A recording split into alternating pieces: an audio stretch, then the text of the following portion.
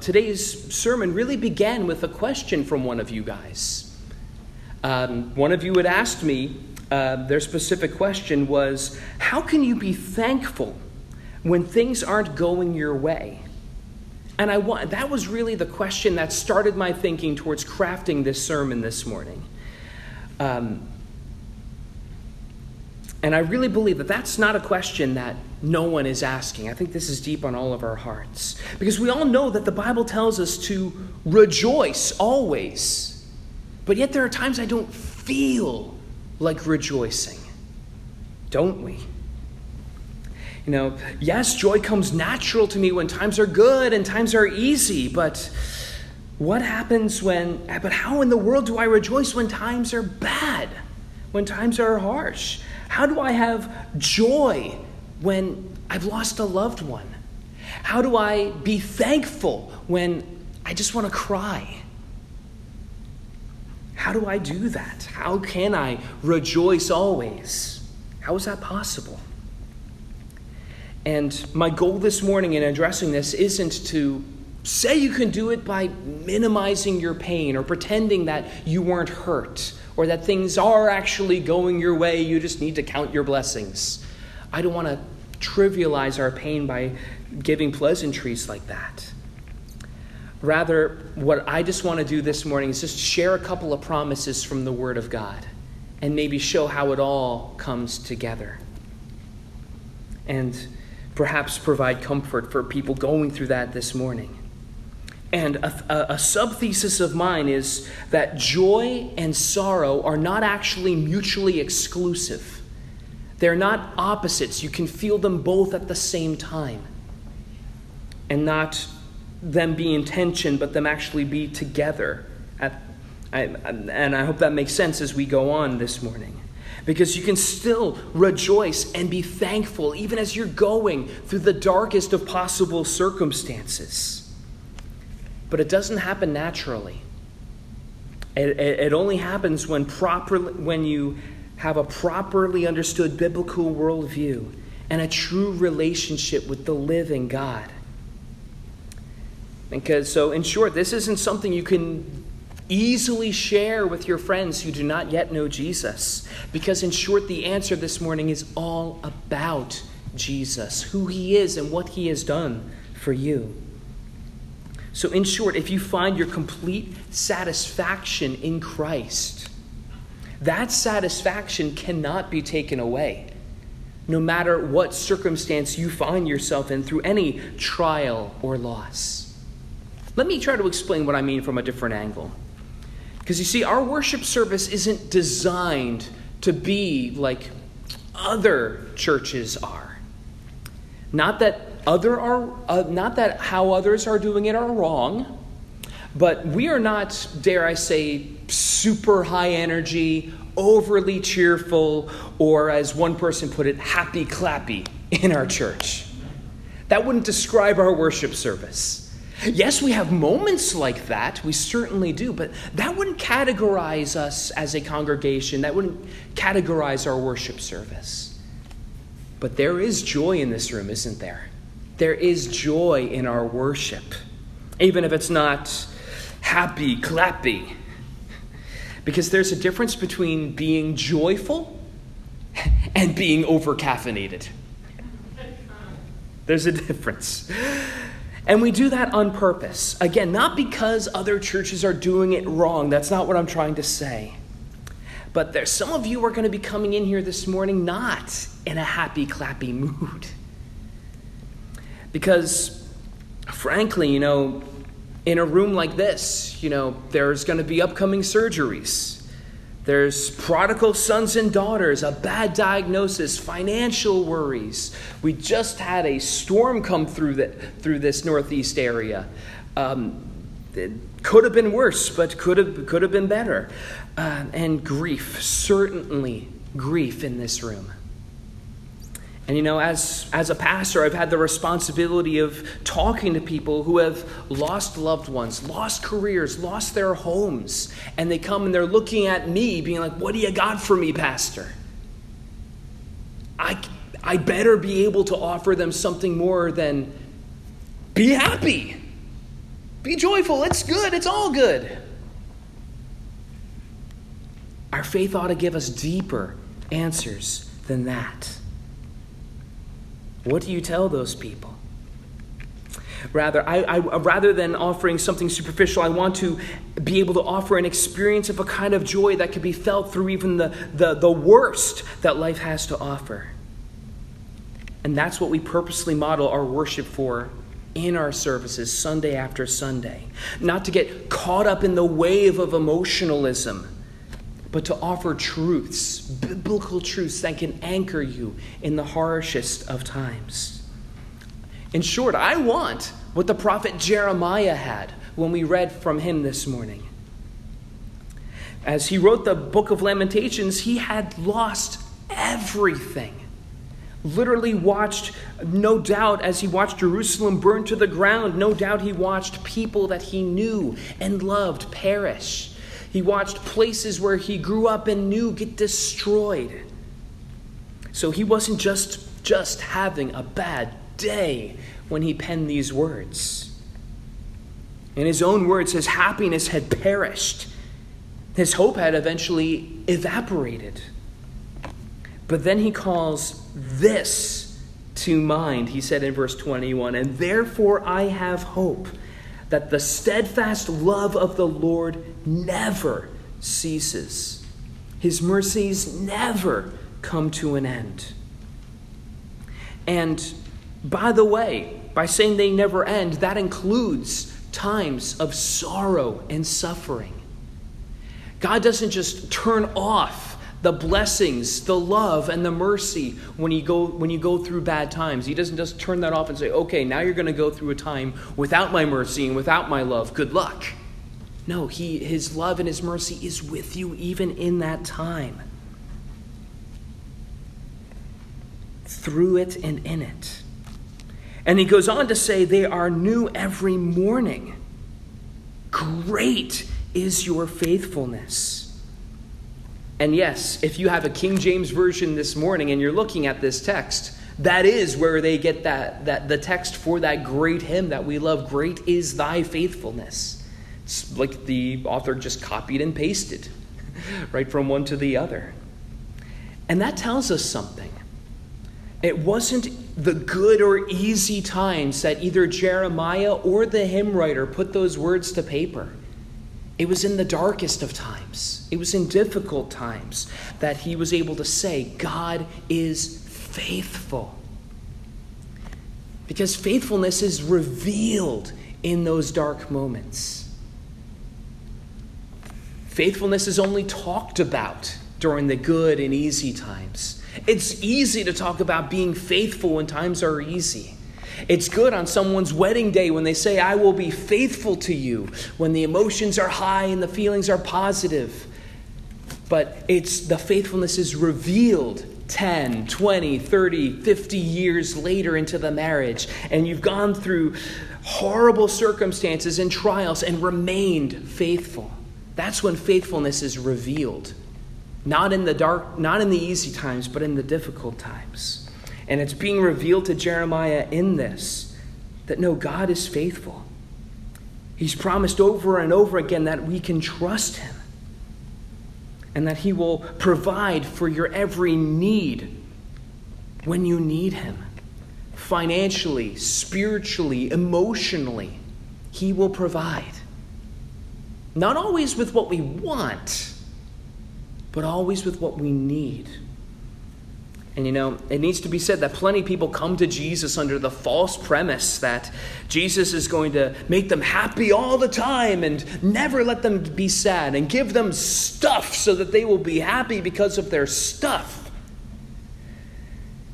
And it breaks my heart because inevitably those people will say, I came to Jesus to get happy, and now Jesus has failed me. And I can't help but to feel bad for those people because it's not usually their fault. Usually a bad salesman had sold them a bad product. Gave them Jesus for an unintended use.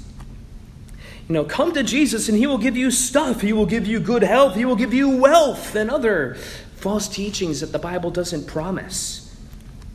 Because Jesus is not a lottery ticket to make you wealthy. Nor is Jesus an FDA-approved drug to be served as an antidepressant. There will be dark times, but he is there with you in it, which is his promise to us. You see, Jesus did not die on the cross to make you happy. He died on the cross to make you holy. There's a big difference there. He died on the cross to secure your place in heaven, to secure your adoption as a son or daughter of the King. He died so that the veil would be torn. The thing that symbolized the separation between God and man would be torn and removed so that we can have fellowship with the one true God. That's why he died. To give us those things, not mere happiness. But most of the time when I meditate on those truths of what Jesus has done for me, it makes me feel happy, of course. But it makes me feel things that are much deeper than that too. I feel loved, knowing that he did that for me when I was still yet a sinner. Not when I was at my best, but when I was at my worst is when Christ died for me, the Bible tells me. I feel secure as I think about these truths, knowing that Jesus is the same yesterday, today, and forever, as Hebrews 13 tells me. That none of these promises are going to change with the changing of the seasons and the changing of the times. But this will always remain true. That I never have to feel alone because he is with me. And I never have to feel lost or worried because he is my provider, who will take care of me when I don't know where my help will come from. But frankly, we do. As one of my favorite Psalms tells us in Psalm 121, verse 1 just tells us, I lift my eyes to the hills. From where does my help come from? My help comes from the Lord, who made heaven and earth. And then Jeremiah concludes this section of Lamentations, jumping back to our text, saying in verse 24 that the Lord is my portion, says my soul. Therefore, I will hope in him. This is the antithesis of those who come to Jesus to get stuff. Because in reality, we come to Jesus to get Jesus. He is our all-satisfying portion. I can literally lose everything that I have in this lifetime, and the wealth that I have in Christ is worth more than all the billionaires combined, because their wealth is only for this lifetime and can only help and solve with material problems. And if the United States were to go through something that Jeremiah had seen in the falling of Jerusalem, he would lose everything, but we would still have everything. So when things aren't going my way, when I've experienced deep loss, through the deepest possible pain, I can say, God is enough. He is good. He is sufficient. His rod and his staff, they comfort me. And to paraphrase Psalm 73, one of my favorite portions of Scripture, it says, my flesh and my heart may fail. My flesh, my heart, my marriage, my ministry, my academics, my job, my reputation, and even my lost loved one might fail. But God is the strength of my heart and my portion forever.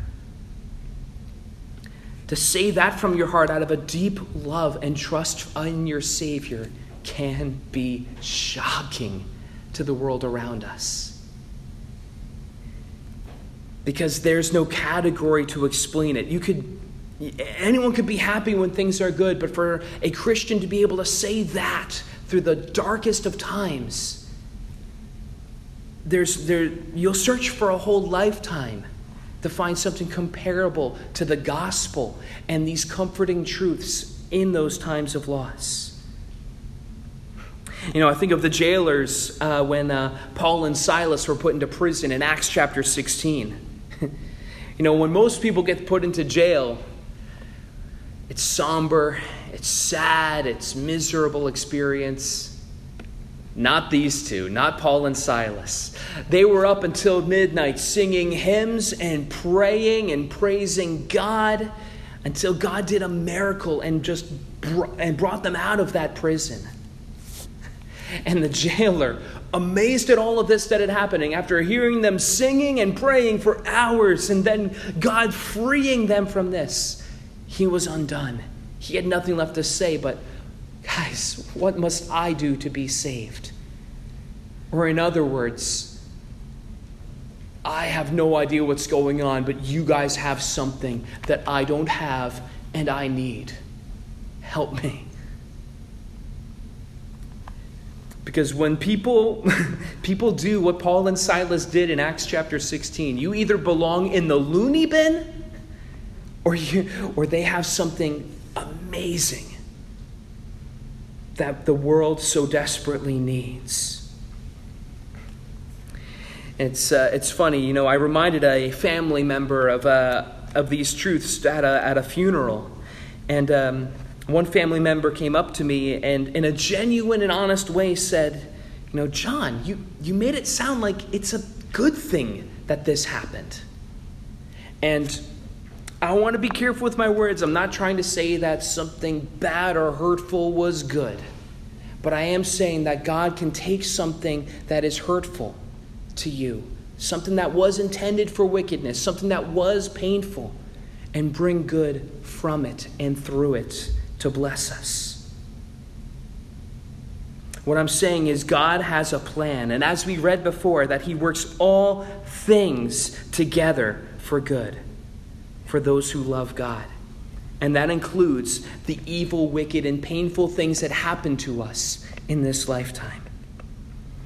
As James himself reminded us, we can consider it pure joy when we face various trials of various kinds, knowing that he is working in it to grow us, to perfect us. And so I want to conclude this morning with a light paraphrase of Pastor Alistair Begg, who spoke these humorous words after visiting a church when he was traveling, and I hope you'll be blessed by his words too. He said, after the first song, when the worship leader stepped up to the microphone, he said to the church, "How are you all feeling this morning?" He said, if you knew how I felt this morning, you'd wonder if I was a Christian at all.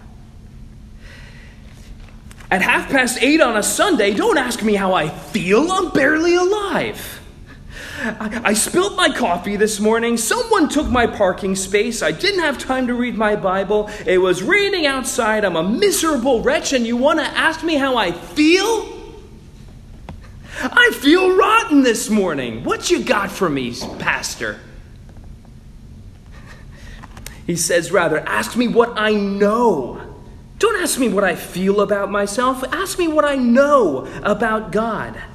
Ask me what promises I know from his word. Ask me what I know that can deal with my soul. That's why it's what we know rather than what we feel that fuels us. We only have something to sing about once we've been reminded of these truths. That you have been ransomed, you've been healed, you've been restored. Only once you look away from yourself that you are able to worship. Not when you start by looking within. Only then will you have something that can fuel your praise. And South Amboy, that is our encouragement this morning. Rather than looking inward, being led by our feelings, let us look upward. Let us look to God. Let him be our all-satisfying portion. That our flesh, our heart, and our circumstances may fail, but God is the strength of our hearts and our portion forever. Let that be our guiding light this morning. That the steadfast love of the Lord is that anchor for our souls. His mercies are new every morning. And indeed, as that great hymn reminds us, great is his faithfulness. Thanks be to God. Amen.